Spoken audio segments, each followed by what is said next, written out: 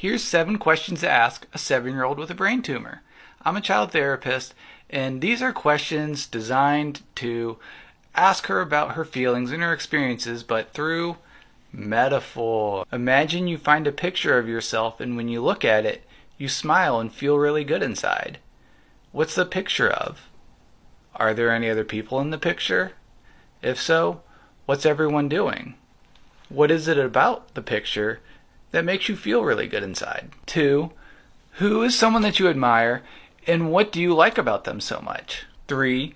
When has been a time that you've helped someone, and what made you feel really good inside about it? Imagine you find a magic lamp with a genie in it, and they will grant you 3 wishes.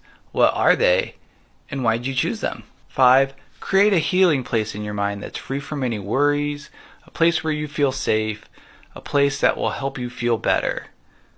What does this place look like? Are there any sounds in there? How does your body feel? Is there anyone else in this healing place with you? 6. Imagine that you have to climb to the top of a mountain, and you can only use your talents and strengths to get you up there. What would they be? 7. Imagine that your best friend is in trouble, and they're facing a very scary situation.